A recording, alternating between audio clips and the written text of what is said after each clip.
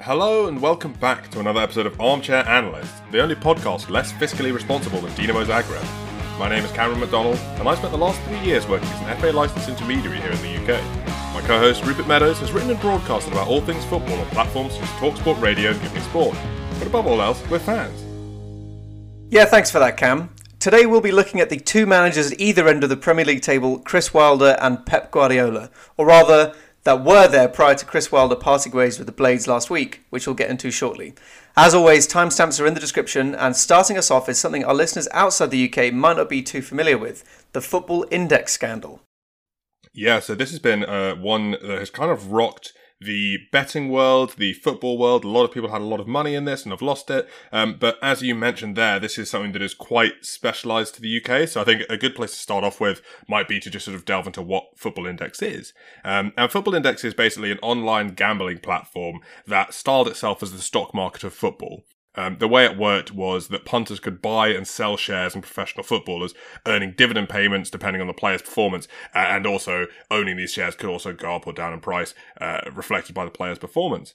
It was definitely a really interesting thing. I saw it. It looked very intriguing when it's been advertised over the last few years. And I think it appealed to a lot of people because it was kind of like an alternative to traditional sports betting. Instead of gambling on one team or another winning by a certain score, it was a system that I guess the idea was that it ostensibly rewarded knowledge of the game as a guarantee, in as much that, you know, you can bet on United to win a game, but there might be an upset, whereas betting that Bruno Fernandes is going to have a good season is, I guess, quote-unquote, safer or more reliable. Yeah, definitely, and I think it kind of appealed to me, for example, as a watcher of football, someone who enjoys football, just because I spend a lot of time thinking about young players that are coming up, and you know, it definitely rewards, or in theory, rewarded people who knew a little bit more about the youth level of football and, you know, could see younger players that were going to maybe have a breakout season and, you know, their stock was going to rise within the club, with internationally, things like that. So, yeah, it's I can definitely see, you know, that was the appeal for sure.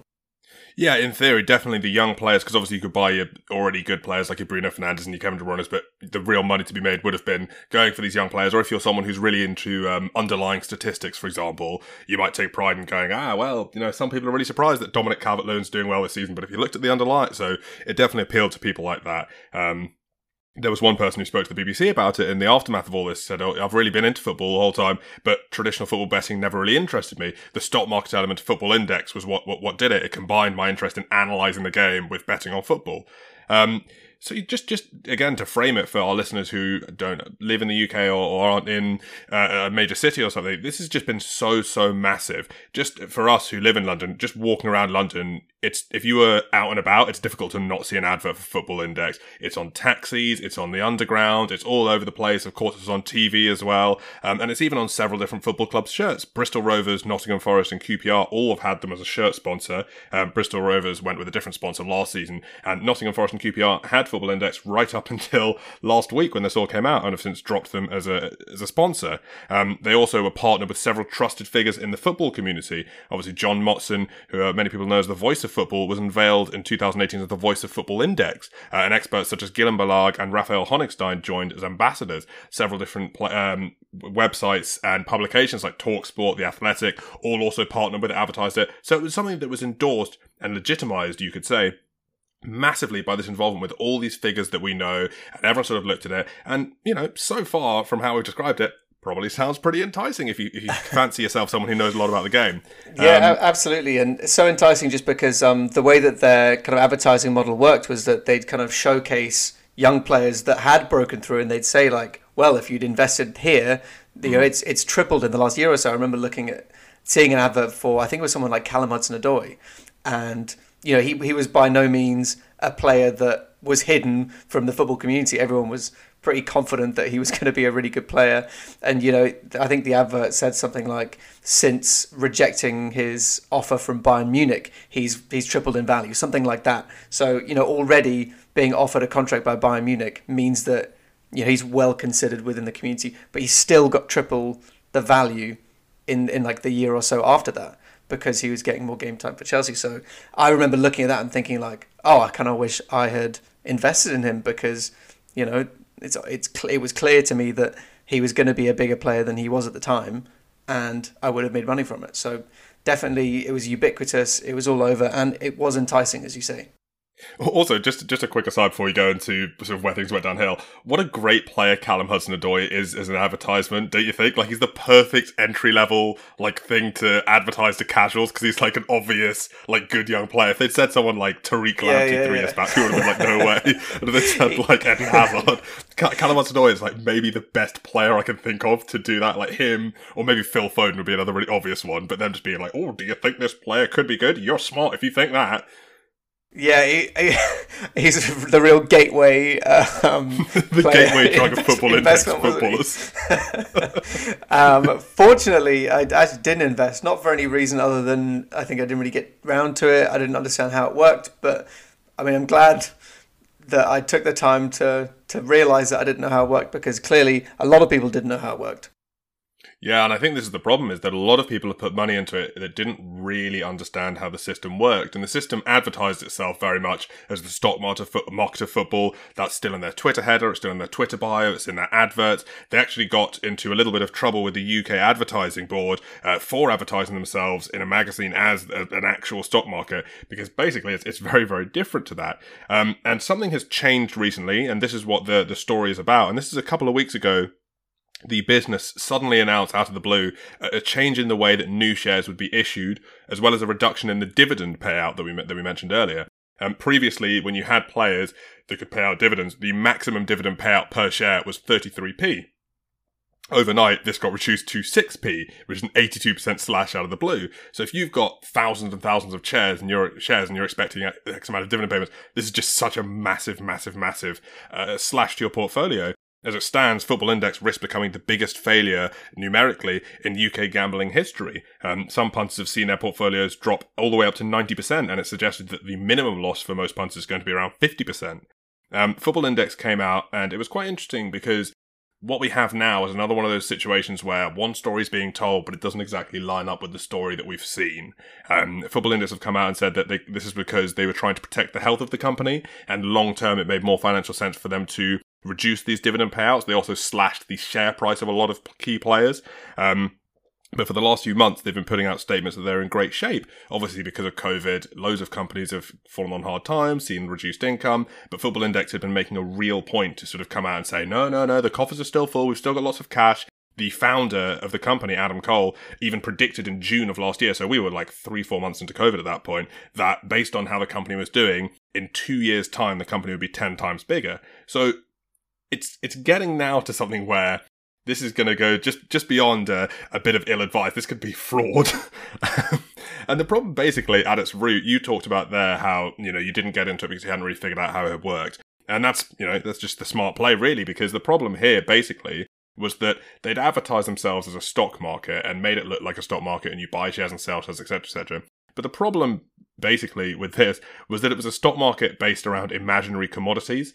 There was nothing that gave the shares you held underlying value, unlike the real stock market where if you buy Apple shares, you do actually literally have a percentage of Apple as a company. When you bought shares in Harry Kane or Bruno Fernandes or Kevin De Bruyne, you weren't actually buying a percentage of Harry Kane. So unlike the real stock market, there was nothing real tied to it. And as a result, Football Index were able to sort of just turn around and go, well, on Monday, we thought that Bruno Fernandes was worth £7.23, and just 3 days later, he's worth £1.08, which is what they did when this all happened on the 6th of March, because, there was nothing to say they couldn't do it. I think a lot of people really misunderstood, largely because of the language used, but just what was happening when they were buying shares. They were effectively placing bets. And there is a part of me, the non-sympathetic part of my brain, that is like, well, I mean, if you start throwing loads and loads of your money in something without understanding how it works, you can't really be that upset when you get swindled. There was someone who came out, one of the people who had been really hardly hit from the whole scandal, said he had £20,000 in it and he saw it as a savings account. And my first thought, I was like, don't ever look at a betting account as a savings account, man. But at the same time, there is a part of me that looks at it and thinks, this has been a really well-executed scam, in a sense. I don't know if they always intended it to be a scam, but they've managed to get themselves legitimised by, obviously, the actual UK Gambling Commission, but all these trusted figures in football clubs, they've managed to sort of advertise to a certain way. They got called out for one advert back in 2019, but other than that, the fact that they're still allowed to call themselves the football stock market very openly and haven't been challenged on that, it's not that surprising that some people have been convinced that's how it works. For sure, but I think from my personal perspective, I feel like this clearly was not their game plan, their business plan. It wasn't part of their business model to have this kind of dive in player prices.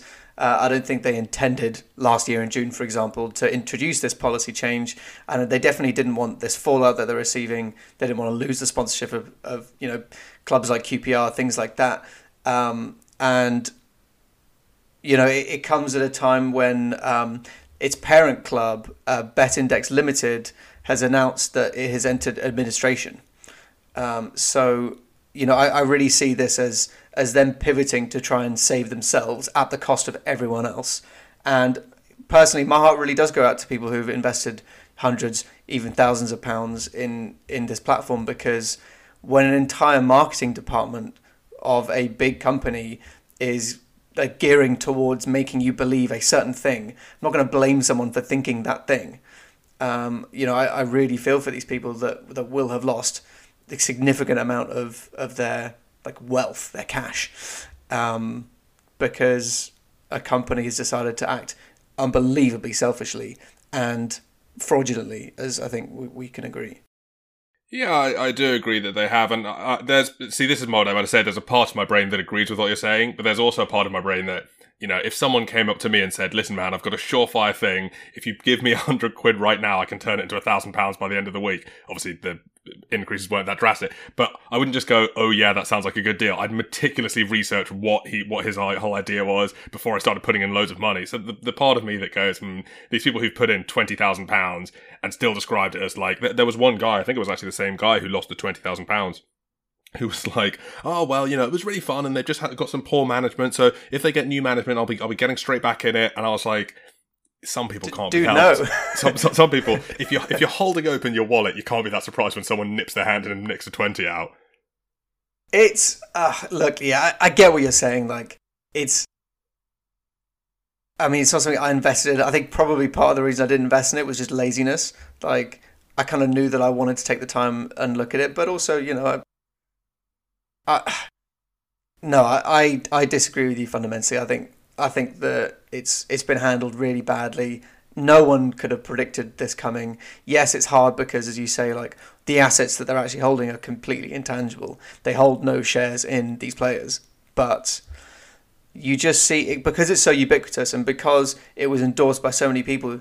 It has this assumed legitimacy, which is obviously a key marker of something fraudulent, is that they work on their reputation more than anything.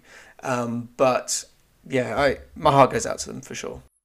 Yeah, I'm not rubbing my hands with glee at anyone that's been hit really hard by this, especially at the moment where money's hard to come by for everyone, really. So definitely feel sorry for them. But there was just a part of me, and more for some people than others. The people who just enjoyed it and had a bit of fun and put a bit of quid in and have lost it, that kind of sucks. The people who genuinely thought it was a long-term money-making scheme, I'm just really. But it's all long-term ideas. It's wow, if I invest in this player who's 17 now, he's just signed a contract with, let's say, Arsenal FC. I think he's predicting he's going to go on and do big things. I've been watching the youth leagues. I'm going to put in, and expecting to get that return in a month, expecting to get that return in 5 years. And you're expecting I understand that. 20 times the value. So it's geared towards long-term investment, which is why people have been putting in money as long-term investments. I understand that, and that's how it marketed itself. And incidentally, actually, I think the concept isn't that bad, and I think one of the reasons we'll go into why it failed, but one of the things that I'm almost certain we'll see in 2 years' time when the furore around this particular scandal has died down is I bet we'll see some of the other big companies do their own version of it once Football Index folds. I bet we'll see a William Hill Index and a Betfair. Maybe there is one already that I just don't know about, but I would be very surprised if we don't see mimics coming out in the next few years with companies that actually do have the capital to back it. Yeah, agreed, and which provide guarantees for actual assets, for sure. Completely agree. Yeah, agreed. But I think, so just looking at it, you mentioned just a little bit before we got into whether or not we should feel sorry for the people, you sort of said, I don't think the company would have planned this, and I don't think they would have planned it long term, but a lot of people have looked at this. A few more of the keen-eyed people who've been looking at a couple of documents that have come out, a couple of statements that have come out, and suggested that it could be the case that the company did deliberately slash the prices and tank the prices, not in order to save the business per se. I mean, you could say in a roundabout way this is to save the business, but more so to attract new punters. CEO Mike Bohan released a statement saying, "We've set the objective for our primary market maker to trial a bottom-up approach to liquidity that I believe will add some confidence to traders and encourage more users to come on board." So bottom-up approach to liquidity just means making it a bit cheaper so people can buy in quite a little bit easier. Sure. And that is clearly what happened by, reducing, for example, Fernandes from £7 to around £1. There's also been the allegation that money used to pay users' dividends was coming from other users. The company obviously had been stating for ages that this wasn't the case. They said new deposits are not linked to payouts because that is the dictionary definition of a Ponzi scheme. The screenshots of the customer service email have done the rounds following the crash of the business, and the email states that Football Index has sustained consistent and substantial losses due to low deposit levels, which have depleted their cash reserves. So, I mean, what is that saying if that's not saying that the cash they were using to pay dividends was also the cash that they were getting in from the users? They've admitted that to being a Ponzi scheme. It does kind of seem to suggest that, and also, the whole fact that users are currently unable to withdraw any funds from their accounts. So, it's definitely leaning towards, scam. Yeah. The best place to end it, I think, would be to look at what happens now. The Football Index platform has been suspended on the 11th of March. The gambling license has been suspended as well by the UK Gambling Commission, which, as you mentioned just there, means users have had their money trapped in the platform. The question now that a lot of people are asking is, how did the Gambling Commission allow this? Why did a company like Football Index receive a gambling license to begin with? I mean, we were just speaking there about, whether or not we should feel sorry for people for not reading the fine print. And I think, depending on how nice or nasty a person you are, which I think is the duality of us as hosts, you can take either stance. I think one stance that pretty much everyone would agree with is that the one organisation that should be reading the fine print is the Gambling Commission. Well, yeah, that's probably very true. I mean, it's weird because the stock market is not under the Gambling Commission in the slightest. So I think probably the fact that they had a license from the Gambling Commission means that it's literally defining itself as gambling. You're taking big risks. You're not investing your money. It's not, as you've said, like, it's not a long-term portfolio. It's gambling. So yeah.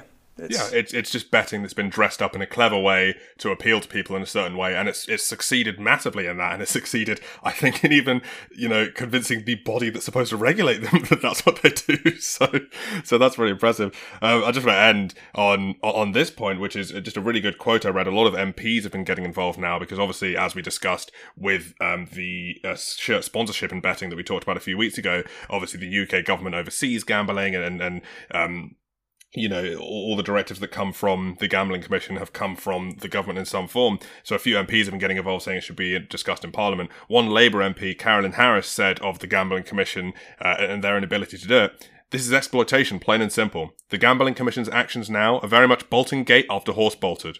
Unacceptable, unprofessional, unbelievable."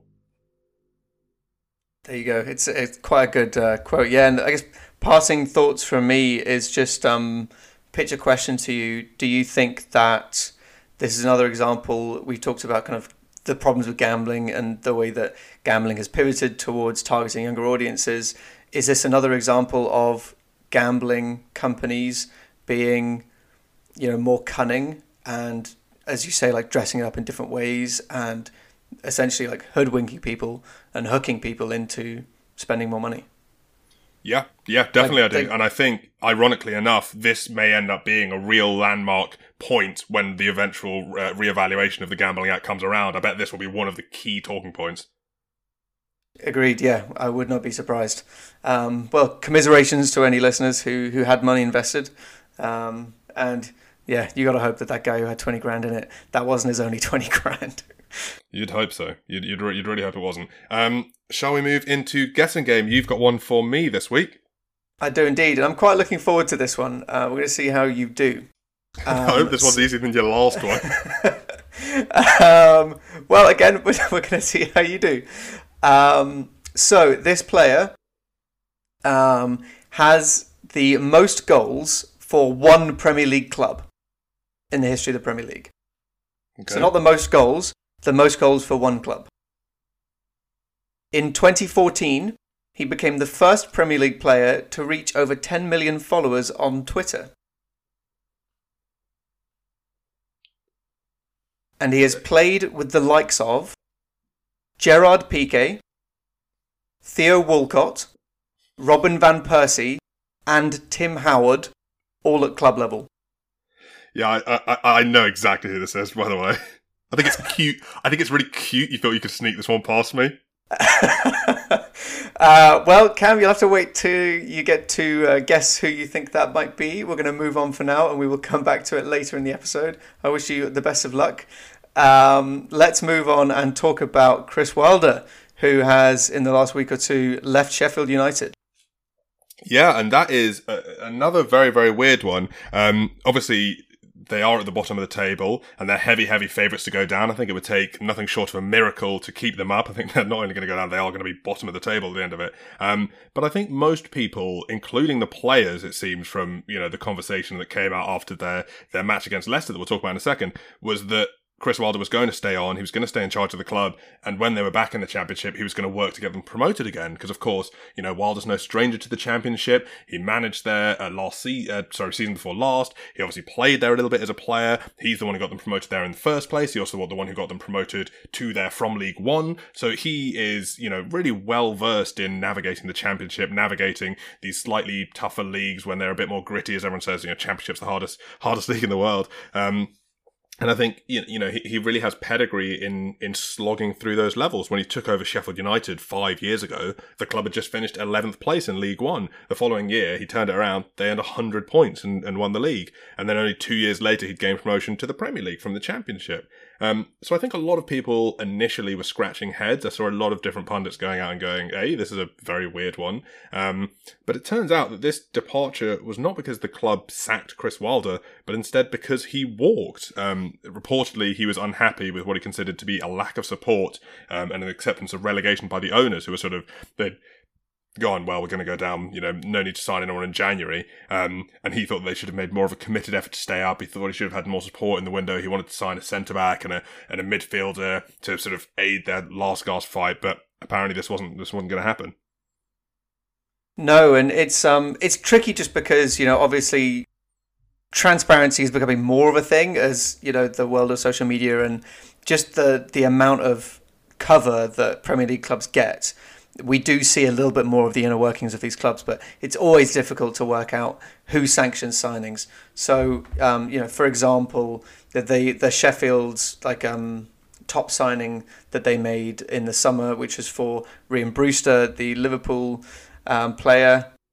It's hard to tell whether or not that's a signing that Chris Wilder wanted, or it's one that the club decided to buy. But when you look at something like that, you think, well, he did get the support that he maybe wanted because, they broke the bank to sign a new striker, which is what they were lacking, which was goals up front. Mm. Yeah, I agree. And I think I'll get into that in a minute, just because I think there's a lot to be said about the validity of his claim that he wasn't supported. But I think it's a very weird... I feel like the owners of Sheffield United maybe didn't do enough to get him to stay. Maybe they really should have gone, we'll keep doing anything to keep him, because I think he was such an important figure for that club. Unsurprisingly, because he changed their fortunes so much as a club. But I think you could even see that when they had their game against Leicester over the weekend. The players were just... They all looked like they just heard someone had died. They looked absolutely in shell shock. They lost 5-0, but Billy Sharp, the club captain, who's a local lad, came out and he said, it was like 11 men against 11 boys. It was our worst performance in the 5 years I've been at the club. It could have been 9. And, the Sheffield did just look dreadful. It's not the first time they've looked dreadful this season, but it was one of the most dreadful performances they had. And it's difficult to entirely blame the players for that, because they didn't have a lot to be excited about this season. already they had got one of the worst starts to the Premier League. A lot of people thought early on they were going to equal that Derby record. And the only thing they had going for them was, okay, look, we're going to have our manager, we're going to go down, he knows how to get us back up, we can sort of ride that wave and come back stronger than before.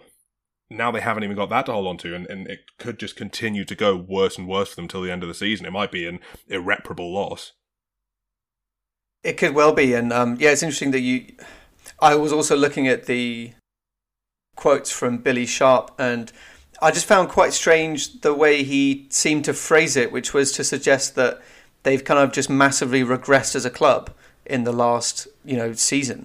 So he kind of said, when the gaffer came in, we were like this, and we became a very good team. Now we've become a not very good team, and we need to get together and find something for the fans. So he's kind of suggesting, to me at least, that they've gone back to being the team that they were before Wilder took over. So that seems to me like a complete loss of momentum from the players' perspectives. Yeah, and you can see why they would feel that way. Their fearless leader who's done such crazy things for them, and amazing, not back-to-back promotions, but promotions within very, very short time of each other, and then finishing ninth in the Premier League, is just such an exceptional run for Sheffield. And I think it's ironic because Sheffield, in a sense, are kind of victims of their own success. When they came up last season, I'm sure you remember, and I'm sure all the listeners remember, every single pundit and every single person commenting on the game, from the most amateur fan to the most professional pundit, was going, Sheffield United will finish 20th. They've come up, they're going to go straight back down. They're basically a League One outfit. They've ended up here through a lot of pluck, a lot of courage, but it's not really going to do them that well. They're going straight back down.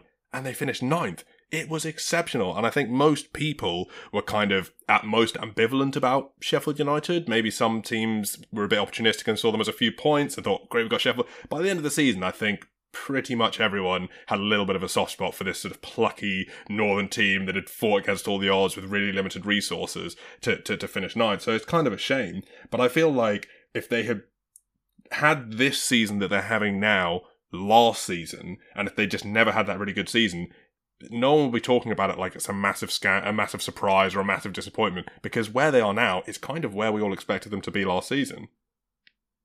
Yeah, it's a fair point, definitely. I mean, I think I remember a lot of talk about how, they were going to be really strong at home and they were going to make it really hard for teams on the road to come and face them. But apart from that, they were really going to struggle for points. And yeah, to finish ninth was unprecedented and something that I don't think anyone saw coming at all. You're absolutely right.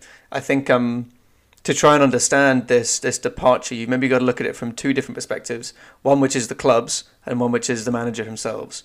So from the club's perspective, they, I'm sure, will be probably quite upset that he's gone. But based on the comments that Chris Wilder's made recently, before he walked, they will have recognised that he was not happy.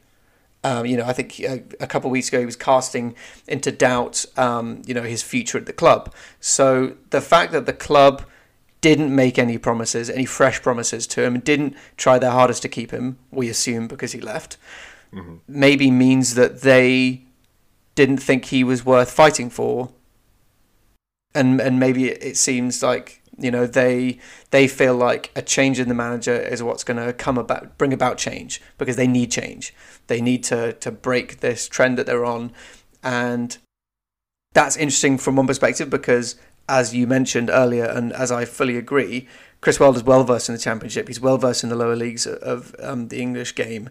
And I believe that Sheffield would have been much more likely to go back up next season from the Championship to the Premier League with Chris Wilder as manager rather than without him. The second part is from, I guess, the perspective of the manager, which is Chris Wilder. He's got a great CV. He's taken, a struggling side, League One side, got them promoted twice, and then finished ninth in the Premier League. A feat accomplished. Most recently, I can think of is Reading, when they finished 8th in their first season in the Premier League in 2008. Seriously impressive stuff, and I wouldn't be surprised if he is kind of thinking to himself, I've outgrown the club. The club is not moving on, and I am keen to move on and progress my abilities as a manager. I kind of do get it from his perspective. Obviously sad because, he's had to say goodbye to his boyhood club, the club he played at, and the club that he kind of nurtured and grew into a Premier League side. But I would not say that it is a bad decision for him. I would say it's a great decision yet, but I don't think it's necessarily the worst thing in the world for him that he's gone. Yeah, I think just rationally, obviously you never know what happens with these things. Sheffield United might get a fantastic manager in and forget about Chris Wilder, blah, blah, blah. I don't think that's going to be the case, but you never know. But I think, yeah, that rationally it does make a lot of sense for Chris Wilder to have left if this has all played out the way that sort of he said it is. Obviously it's March now and the window is back in January, so he has had his time to think about it. He's tried to work things out. And, now also you talked about his CV there. Also on his CV will be, he's not taking a team down. He's sort of avoided that little state at the last possible second. Yeah, that's true. But yeah, no, I do feel sympathy for him because I do think he's given his all into making the club as great as he possibly can, and the club has suffered, and to a degree this isn't the biggest surprise in the world. But I do think also, they've been really unlucky this season. It's not just the fact that they formed last season that's made them look that bad this season. Obviously, that does contribute to it. But I think they could have very easily finished in like a nice 14th place this season. But they just had so many issues out of their control. Jack O'Connell played pretty much every Premier League game for them last season. I think he played 33 of the 38 possible. He's played 2 games this season due to injury. Lys Mousset, injured. He's played about 2 games. Sander Berger got injured in November. One of the most important players and the only big signing they've made that's worked out. Again, injured persistently and not been able to get in there. On top of that, you've had, Dean Henderson has gone back to Manchester United. Sheffield United's whole thing last season wasn't that they were a really vibrant attacking side. It was just that they could stop other teams scoring really effectively. And so more often than not, the other team was nil, and they either were nil themselves or won, so they could get the points and ground them out. I think they scored 40 goals all last season and conceded 40 as well. And obviously without Jack O'Connell, that's going to be more difficult. Without Dean Henderson, who was the cornerstone of that defensive solidity, it's going to be nigh on impossible. And Aaron Ramsdale, he's an all-right keeper. I think he has been unfortunate to come into a side that has been ravaged with injury and has been missing one of their best centre-backs as well as missing their keeper.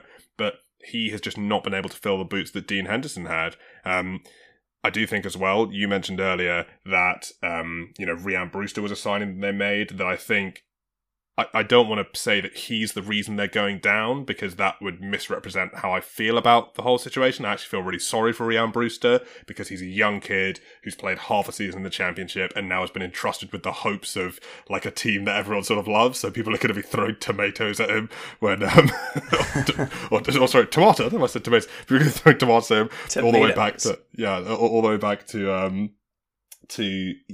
the ground. So I do feel really bad for him. But I also it'll be interesting to see if we ever find out who it was that sanctioned the Rhian Brewster signing. If it was Chris Wilder, that's a really, really bad miscalculation. And I think he has maybe tried to shirk the blame a little bit by scurrying away before they went down. If, however, it was the owners who went for that deal and were sort of enamoured by the idea that, he's a Liverpool graduate, he did really well in the Championship, then I'm all the more, backing Chris Wilder and think if that's the kind of support you're getting, you're saying, I need this player, that player, and they've decided to, 23.5 million it might not sound like a lot of money relative to Premier League clubs because obviously these days transfers are so big. You see these 60 million transfers. If you're Man City, you're throwing that sort of stuff around all the time. Chelsea throw stuff around all the time. 23.5 million is Sheffield's club record, their transfer record. It's such a massive, massive fee for a club like that. If you're a Chelsea or a City or a United or even some of the other clubs like an Everton or a West Ham, you can kind of get away with a £23 million signing not hitting the highlights. If you're Sheffield United, that player needs to that you need a return on that investment, and they've seen 0. He's literally scored no goals. And when they go down, he was really good in the Championship for Swansea in their 20 games there. He might be key in bringing them back up, but they have still gone down, and I can't help but feel like if you took 23.5 million, you could either buy just a better striker outright, or they could have split that money all over the place. I mean, look at Burnley. They've been grinding away in the Premier League for God knows how long, and their record signing is Chris Wood for like £12 million.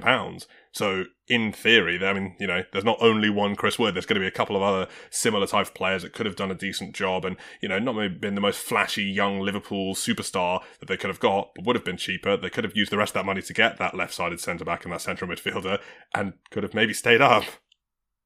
Definitely, and whether or not it was sanctioned by Chris Wilder or by the club's hierarchy, I think we can definitely agree that it was a statement signing. It was we're in the Premier League and we're here to stay. And, in that, it shows their ambitions as a club who, clearly they are not. We've talked a little bit about recently about how Norwich often they feel like they get into the Premier League and they're confident that they'll just go back down again. They're almost happy with that as a result. And Sheffield were not that club at the beginning of the season, at least. But yeah, to look at their performances last year, obviously everyone was really impressed by them and their tenacity. But to look at their statistics, as you said, 40 goals. They scored 39 goals in the whole of last season. They also conceded... I gave them an extra one. There you go. I've done more than Rian Brewster has for them. Exactly. But they also conceded 39 goals. Their goal difference was 0.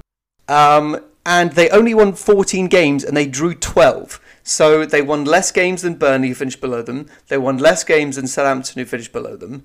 And, that to me signifies two things. One, they as a club were massively outperforming their expected returns on points, because it would have been such tight margins.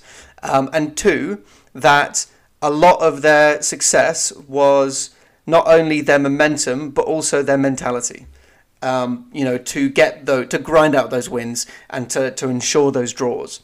So, I think it definitely paints a picture of a club that we think of when we think of Sheffield, which is one that fights as hard as they can for results, and one which was very reliant on having a good season and feeling like they were having a good season. As you say, they've had a lot of different stumbling blocks, not the least of which is coronavirus. And the fact that they couldn't make their stadium a fortress. But I think that you've also got to understand that it's just a different season, and not only will they have to do it all over again, which always seems like such a daunting task for these small clubs that manage big heights like finishing 9th. It also it will have been an extra challenge for them because clubs now know what to expect from them. We see it all the time when a manager comes out with fresh new ideas. These ideas of like overlapping centre-backs, for example, were so unique to Sheffield and their image of their successful season. But, there's so much tactical research gets done now in the game that clubs will have been working out ways to beat that. And there's only so many times that you can use the same trick and win games. And there are countless examples of that. So, I feel like They suffered from their success, not just because of expectations, but also because, clubs then analysed them more, having lost games against them, and found new ways to penetrate their defences, found new ways to keep them out. Yeah, 100% agree with you on both the fact that teams do get wise to new tactics, but also they get wise to you as a club. I'm sure that loads and loads of managers approached the Sheffield United game on the fixture calendar last season going, well, maybe we can rest this winger or that fullback because it's only going to be Sheffield, so we can afford to rotate if we've got a game coming in midweek, only for Sheffield to, really frustrate them and keep them out all game, whereas now they don't have so much of that element of surprise. I think it's interesting as well that you pointed out mentality there, because I do think that's something that Sheffield had in spades. I think it's something they definitely will have lost somewhat without Chris Wilder, and definitely something they lost against Leicester. And I think maybe that points to why Chris Wilder believed that there was a chance they could stay up. I mean, obviously back in January it was still very, very unlikely, but you look at a team like Aston Villa last season, for example, who every rational person thought was going down for sure, and they managed at the 11th hour to pull out the bag. Similarly, West Ham, although I would say they were a less extreme example than Villa. But, everyone looked at these teams and thought they're going to go down, and they fought tooth and nail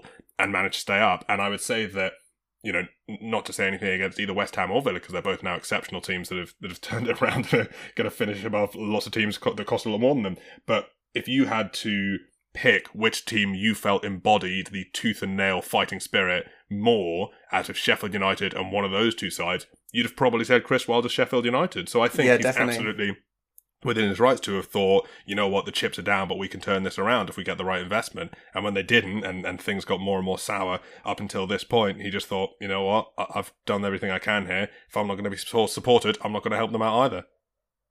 Yeah, for sure. And I think it's really damaging when you, as a club, rely on mentality when things don't go your way, because Suddenly that sheen, that idea of you guys as a club that will always fight is complete. It gets lost, and you can see it all the time. Anytime a manager has a really good home record, for example, like Jose Mourinho had that famous home record at Chelsea that he didn't lose a home game in 100 Premier League matches or something ridiculous like that. As soon as something like that gets broken, it's not uncommon for the next game to also be lost, even though it's been 100 wins and one loss.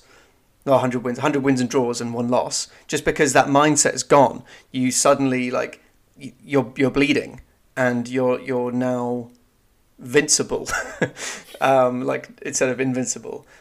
So definitely, I think that Sheffield's season now, regardless of who comes in, is just going to go from bad to worse. So from that point, I think that it was definitely his decision to leave the club and not the club's, because there's no coming back from this now. They're going to have a tough at least year ahead of them, if not several. Yeah, absolutely agreed.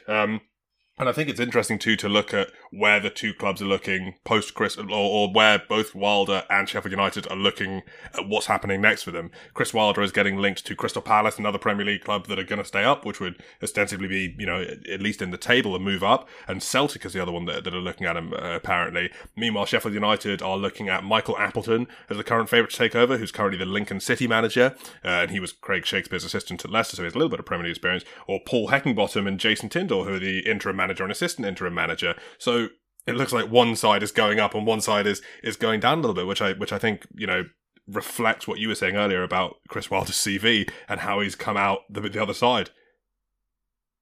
Yeah, for sure. Just a bit of a shame, really, to see this sort of... It's not the biggest fairy tale we've seen in the Premier League. It's not quite the level of like a Leicester type thing, but it was nice to sort of see this pumpkin look like a carriage for one season. They definitely captured the imagination. But there's one thing that I want to mention that I think has been overlooked by literally everyone. I haven't seen this anywhere, and it stuck with me because I remember it being such an outlandish claim at the time. Do you know which pundit predicted this behaviour from Sheffield? There was one pundit which everyone laughed at because he said Sheffield United were going to get relegated this season after finishing 9th. It's going to be someone who normally knows fuck all, and it's going to be a stop clock is right twice a day kind of situation. Was it Garth Crooks? It was Michael Owen. There you go. It doesn't get much better than that. And I remember, this is for me, this is setting the record straight, This is definitely a big W in Michael Owen's correct answers column. You got to hand it to the guy. He did call it, for good or for bad. It might have been a stop clock right twice a day scenario, but he could also have seen, something within Sheffield like, that unique gameplay that was going to get found out. And the man called it. You got to give him props. You absolutely do. Shall we move into useless trivia? Yes, let's. I've got quite a fun little piece of trivia for you this week. I was looking at some of the more bizarre fees paid for players over the years, that have been given in lieu of financial compensation. And I was quite surprised at some of the names on there, like John Barnes.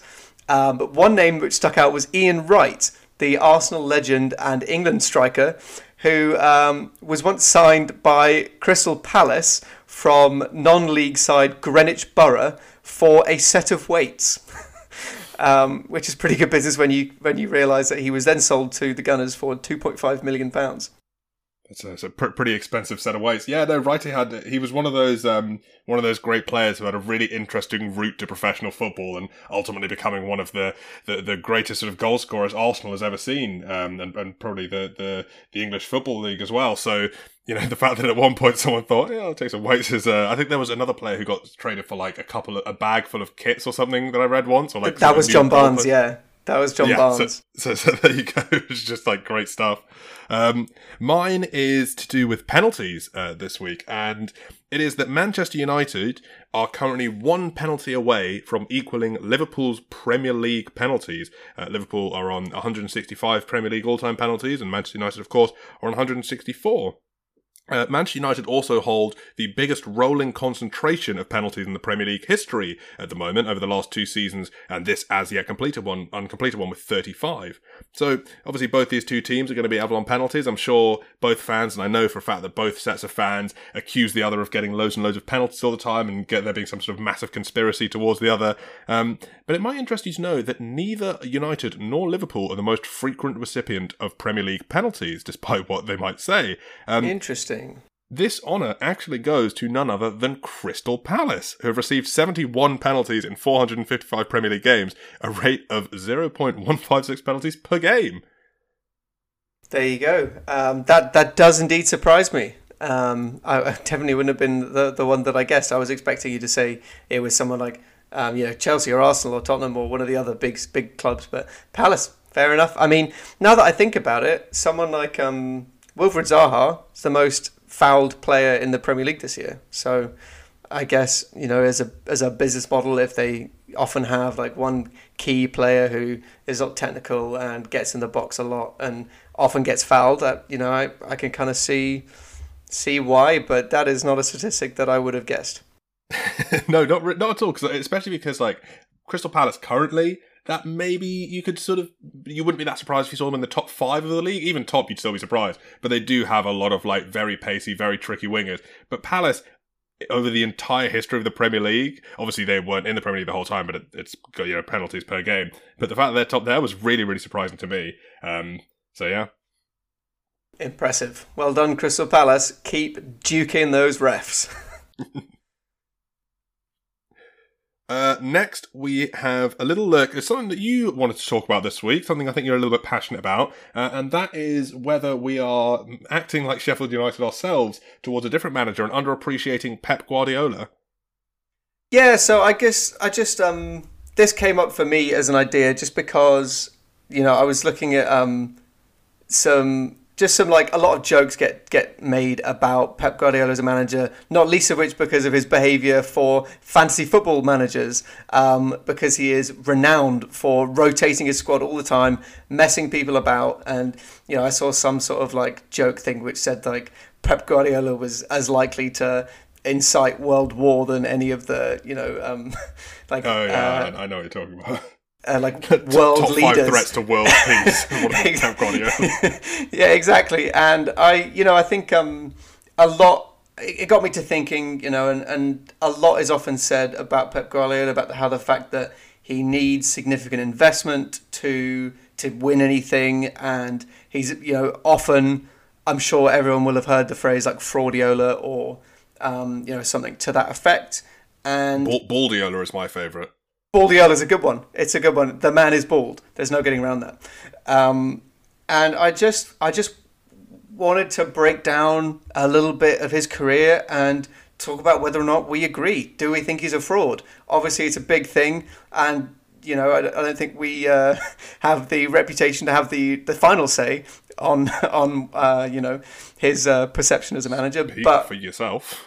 I just thought, yeah. What do you think? Do we take him for granted? Is he an incredible manager, the likes of which you see very rarely, or is he, a manager that buys his trophies? I think the answer to that question is kind of nuanced, just because Pep. Do we take Pep for granted? Is a very weird question, because I think that actually a big part of the reason why so many people hate Pep Guardiola is because they feel that other people overrate him, and vice versa. I think he's really, really polarizing, and the nature of how he plays, how he manages, really encourages people to sort of dig into their side. Obviously, on one side, you've got the people who literally, you would think, if Pep pissed on a football pitch, it would start growing grass and stuff like that. And then you've got people who, as you said, thinks he buys just trophies. I think the real answer to it is neither. Whether he's a great manager or a terrible manager, whether we take it for granted, I don't know if there's a way to answer for it, because I think some people definitely do. I think some people also massively overhype him and think that he's the best thing since sliced bread, where I think the real answer is he's a pretty good manager, but he's not the managerial messiah. I think you can look at a lot of his different clubs. Obviously, the main allegation against him in terms of managerial quality is purchasing power and how he's able to buy all these players. Incidentally, I don't think that means you're a bad manager if you have a lot of money to spend or if you always spend money. I don't think it's in and of itself means you're a bad manager. I do think that it can influence how much, or it can show how much influence your tactics have relative to the personnel you have. I think we can look at some managers, like for example Chris Wilder that we just talked about, and you can look at a team like that doing really well, and there's no two ways about it. The only reason that happened is because he's a really, really good manager. With someone like Pep Guardiola, it's a little bit harder to identify it all as his managerial genius and his tactical now, because, you know, you assemble the best squad in the world, you're probably going to get the best results in the world. Yeah, it's difficult just because he started his managerial career at Barcelona. He didn't get that Mourinho Porto leading them to Champions League success moment. It's impossible to definitively say whether or not he could do it without the budget.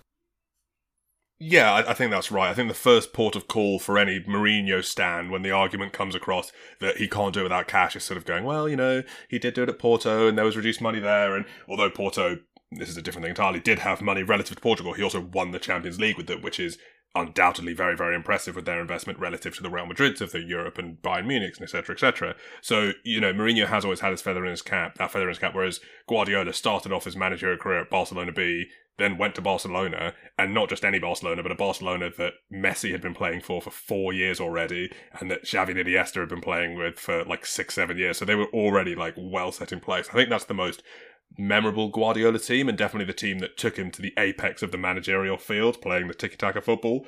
But, you know, that was not so much his football as it was just football that he was there. He arrived and it was already happening because it was stuff that the Spanish national team were playing as well. And I actually would disagree with that. If you look at tiki-taka's his brainchild. Well, I think that he revolutionised Barcelona when he arrived. On his first day as manager, he decided to get rid of like pretty much the three biggest stars of the team, which were Ronaldinho, sold to Milan, Deco, sold to Chelsea, and Samuel Eto'o, I think, also sold to Milan. Whether or not those were good decisions, they all went on and had great careers at other clubs, so they clearly weren't done. He, definitely initiated a restart of the dressing room, and while he still invested heavily and brought in significant players like Dani Alves for 30 million. He did immediately change things at Barcelona, and I think you can't remove him from the dominance of 2010.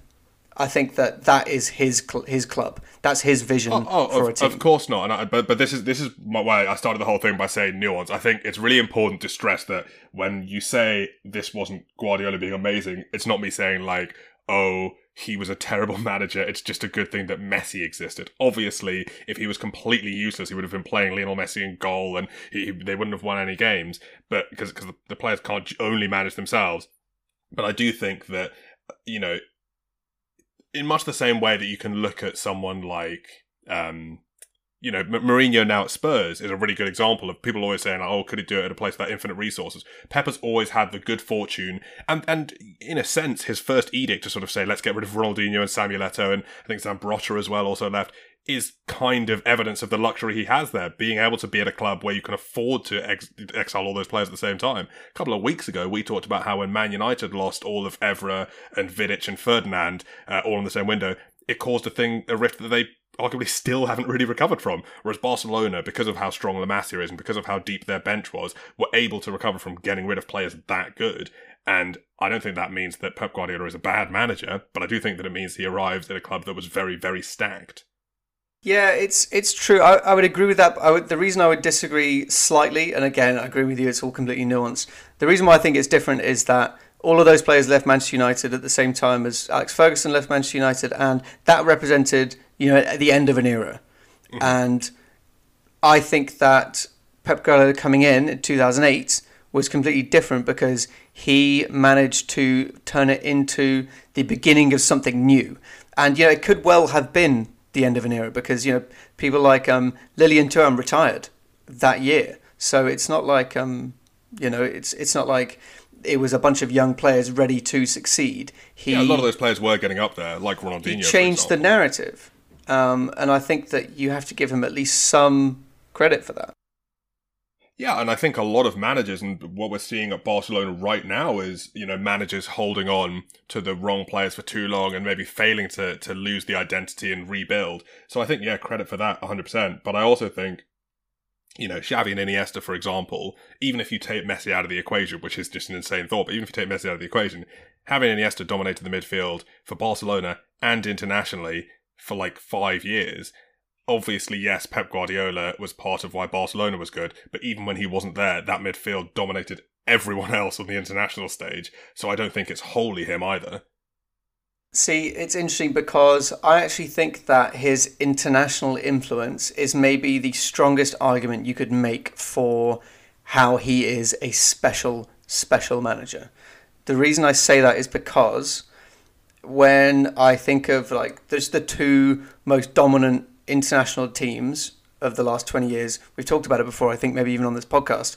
You think of Spain 2010 and you think of Germany 2014. These teams dominated their World Cups.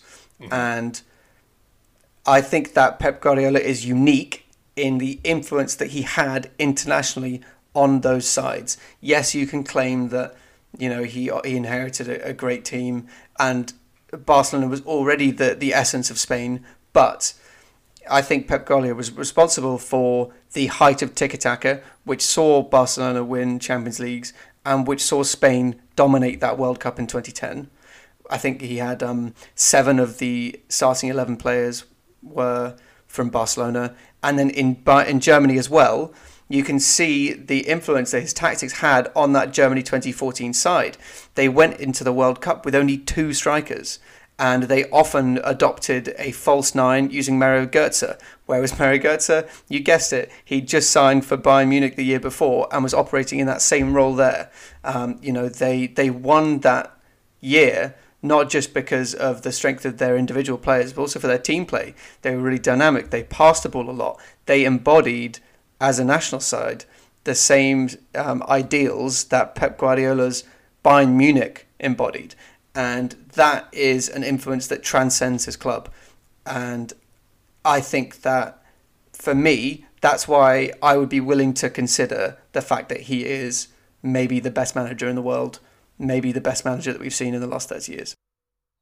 Yeah, I think that's a very interesting point you've made there. I think the international influence, definitely, I agree with what you just said there about that being one of the strongest cases for him being a very elite manager. I do think perhaps that, as impressive as it is, something like Mario Götze becoming a false 9, it's maybe stripping away a little bit of responsibility from, the Joachim Löws and the Vicente Del Bosques and not attributing enough. It's not like they were just there having to text Pep Guardiola before announcing their lineups and saying, oh, what was it you did again? I think that he definitely has some good ideas, but I also think that just having good ideas doesn't necessarily make you elite. You've also got to be able to implement them. And I think for me, I will always be slightly more impressed by people who are able to make it work with make a team that's greater than the sum of its parts. And I think you can see at Manchester City, for example, a little bit of an inability for Pep to do this. Not in that Man City haven't been extremely successful, but the amount of players that have been thrown onto the recycling heap. I mean, the amount of centre-backs they've had to buy before they've settled on this winning partnership. They had to buy 2 keepers before they managed to figure out the one that worked out.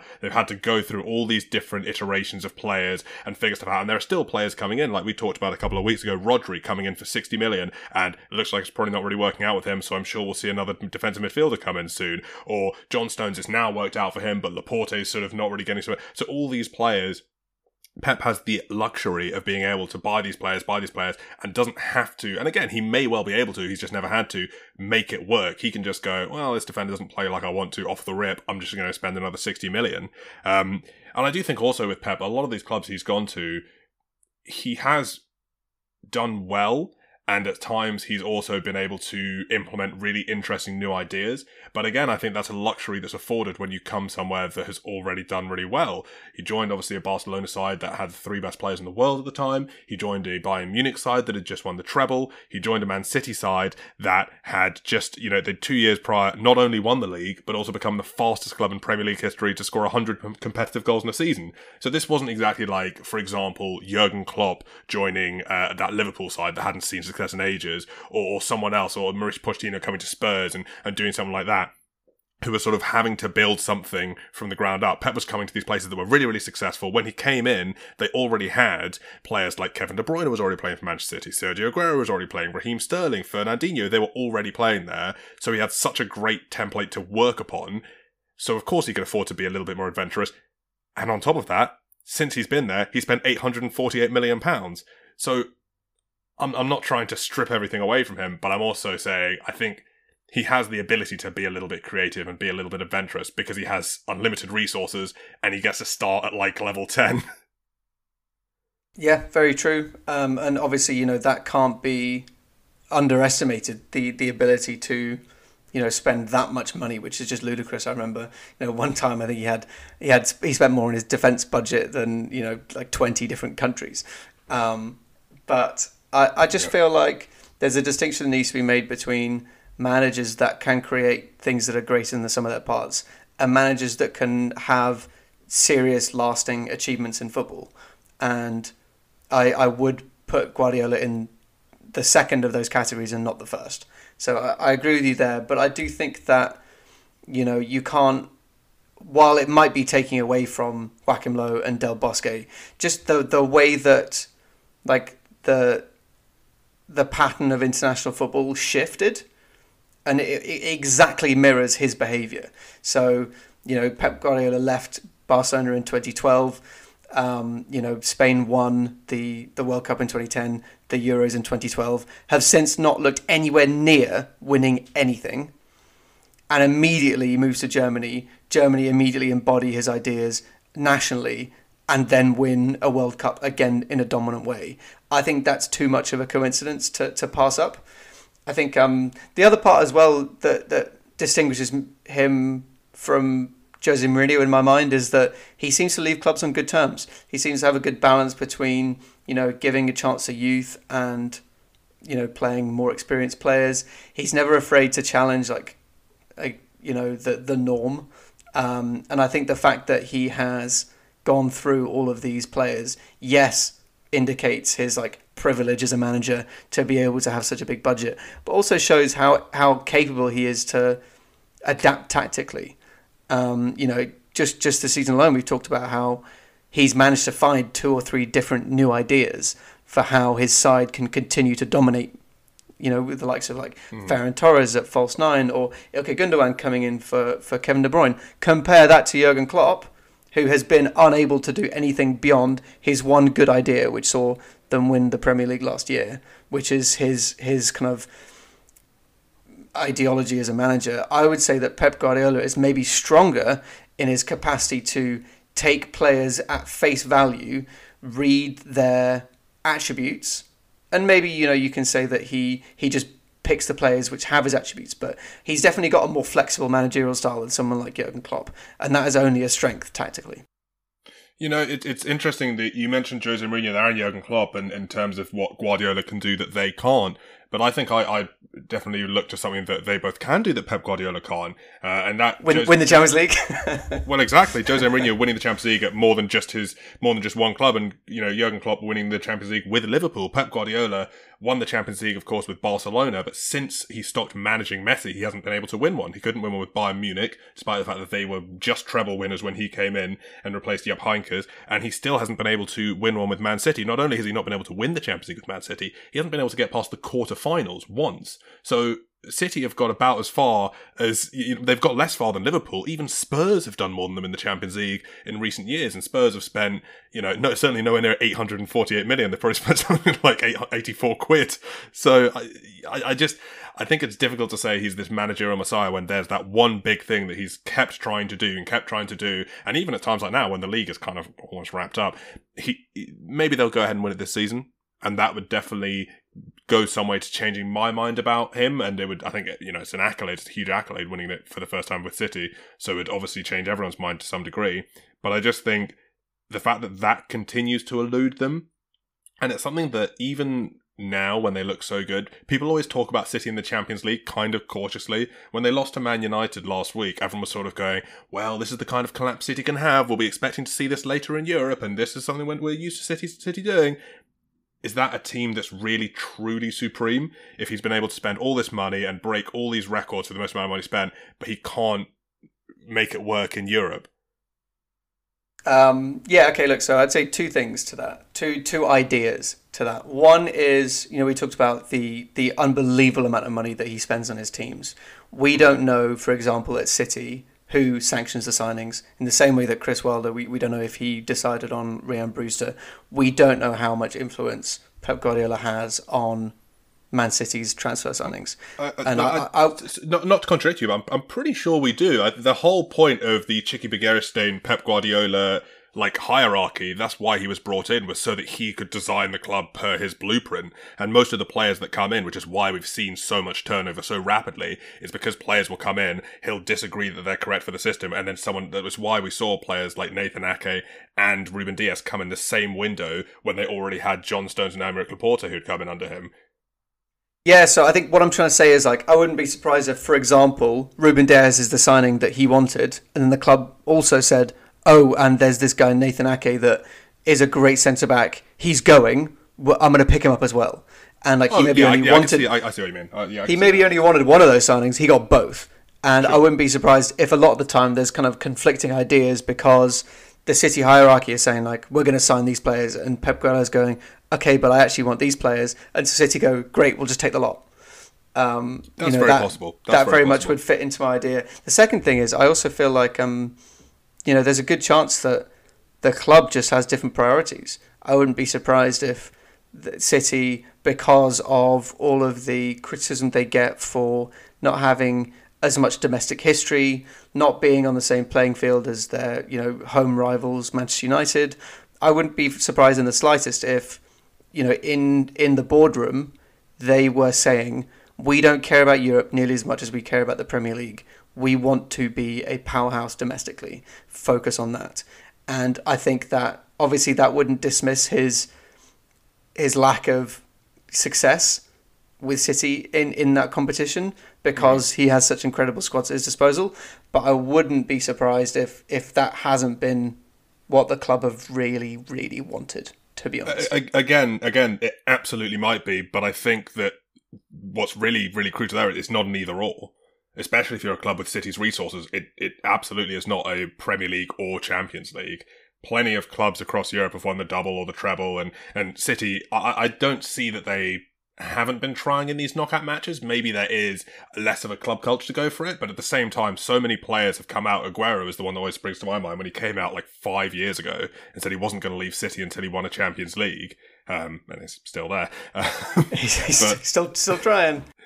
But yeah, no, maybe that's the case. I'd be surprised if, especially because they've won it 4 times in the last 8 years or something like that, if they decided they didn't also want to try and win the Champions League, especially with this sort of new rivalry that's sprung up with Liverpool, where Liverpool have won very recently, and obviously the rivalry they had before, coming into it with Man United, who their big claim to fame is all the Champions Leagues they've won. I'd be very surprised if City weren't also massively prioritising that. I think for them, it's they're them and PSG are the two ones that hunger for it the most at the moment.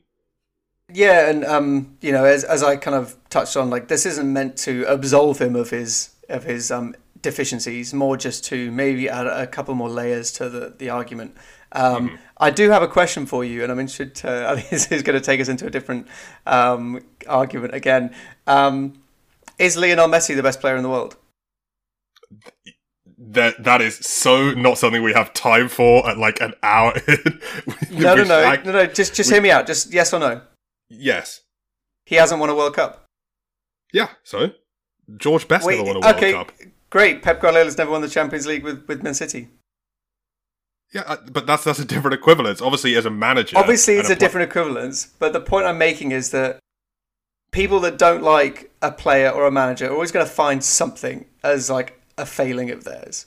You can't win literally everything. The same way that like we You had a go you at. can, though. The greatest managers do, is my point. You know, you Alex Ferguson has won everything. Arrigo Sacchi won everything. Bill Shankly won everything. Jurgen Klopp at this point has won everything. Pep Guardiola hasn't done it all with City. And I think in the face of and again, as I said, if they now go on and win the Champions League, very different conversation. If they win the quadruple, very different conversation. But I think with Pep Guardiola, he gets a lot of criticism because I see it as really, really similar to when a player comes over and they've got a really big price tag. They didn't ask for that price tag. And maybe there's some truth to what you say about Pep not getting all of these signings, so maybe it's not entirely him. But you're always going to get some criticism when there's this massive price tag surrounding you. And I think the fact that he's got all this money coming in, it's the Premier League team that's put more money into their team than ever before by a huge margin, and he hasn't been able to do, at the bare minimum, what like 5 different Premier League teams have done, suggests to me that he's not as good as some people think he is. That's true, and I definitely don't want to I'm not trying to settle a debate or anything. I'm just trying to have one, if that makes sense. I'm not out here like arguing that he is the best manager ever. I'm saying that the more I did research on him, the more I could see reasons why you might think that. But even you want to talk about Sir Alex Ferguson, we talked about in a previous episode, episode 27 for everyone listening, how he seriously significantly damaged Manchester United when he left. We both agreed that was very much the case. Absolutely, but just because he did something bad at the end.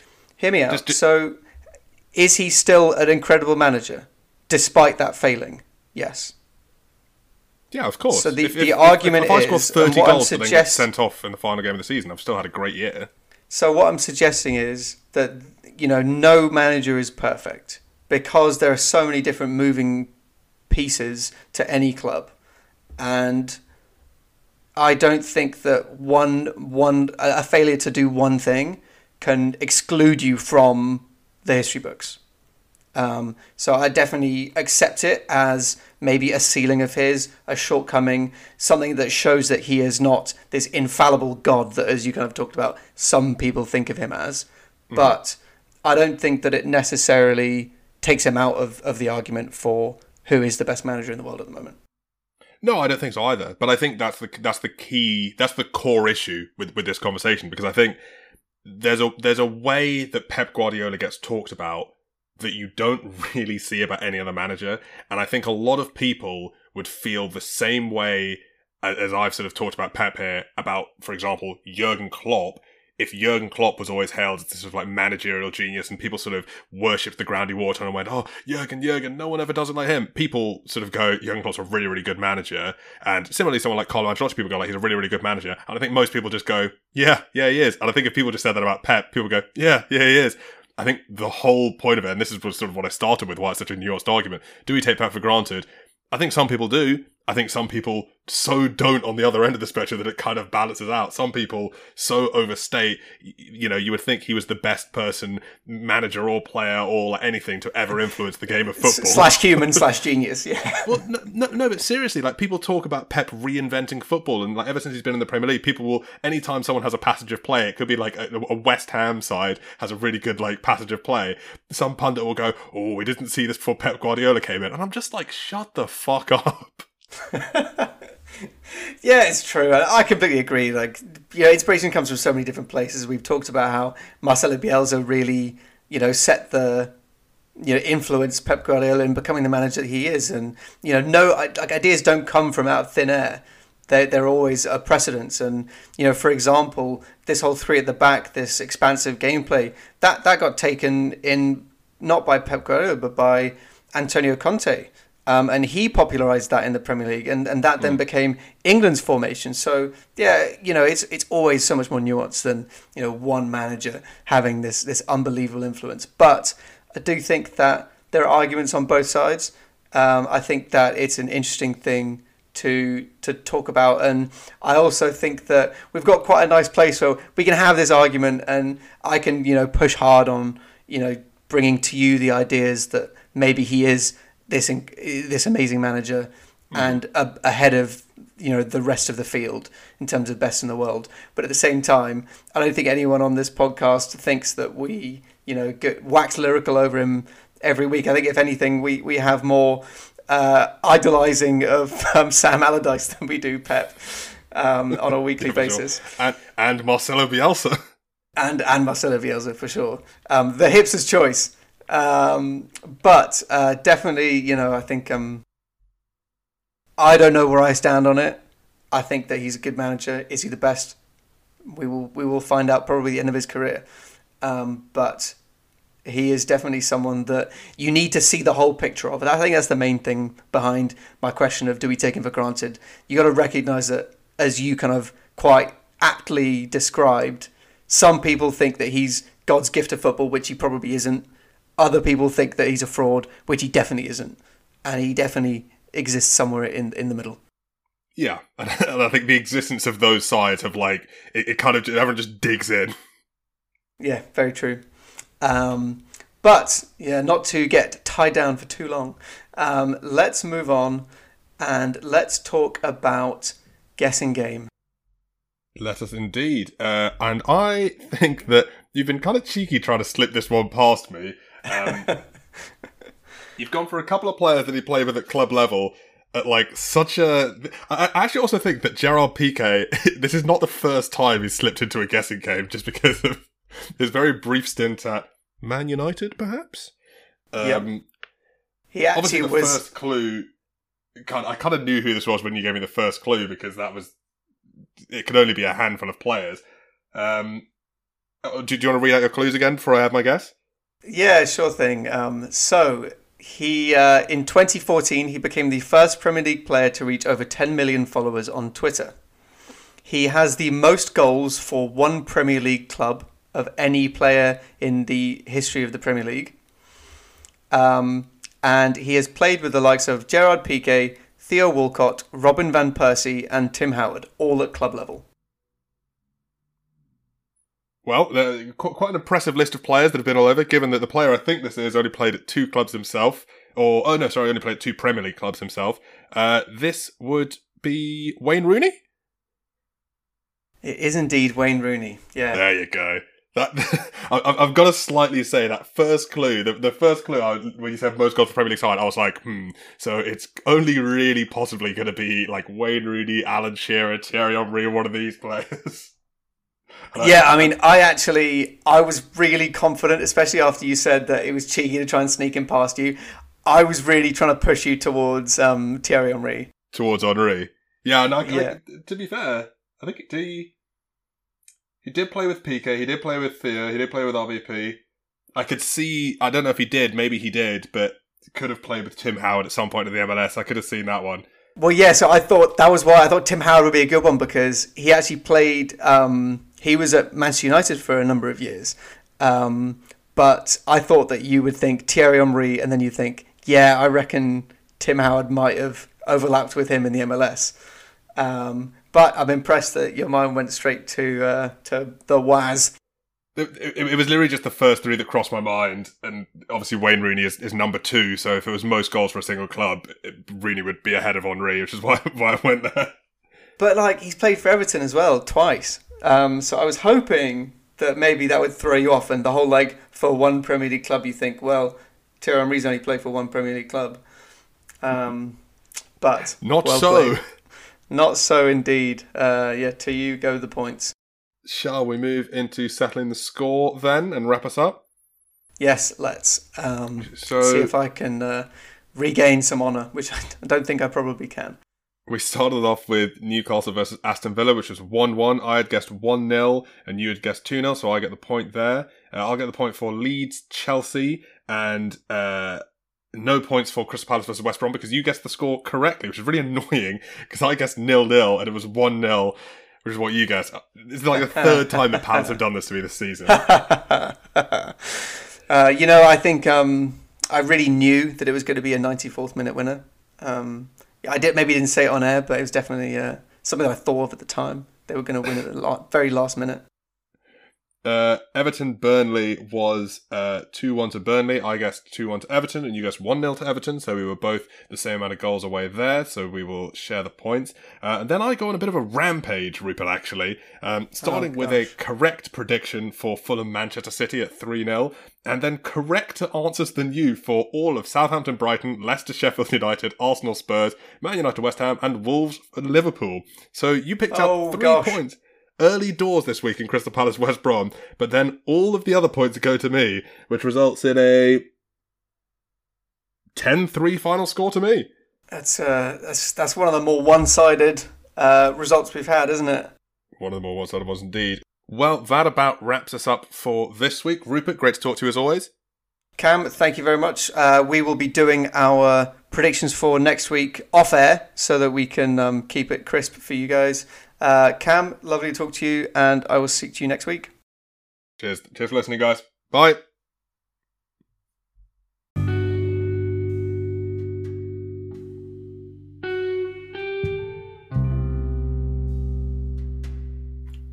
Armchair Analyst was recorded remotely by Cameron MacDonald and Rupert Meadows. The album artwork was provided by our good friend Amshel.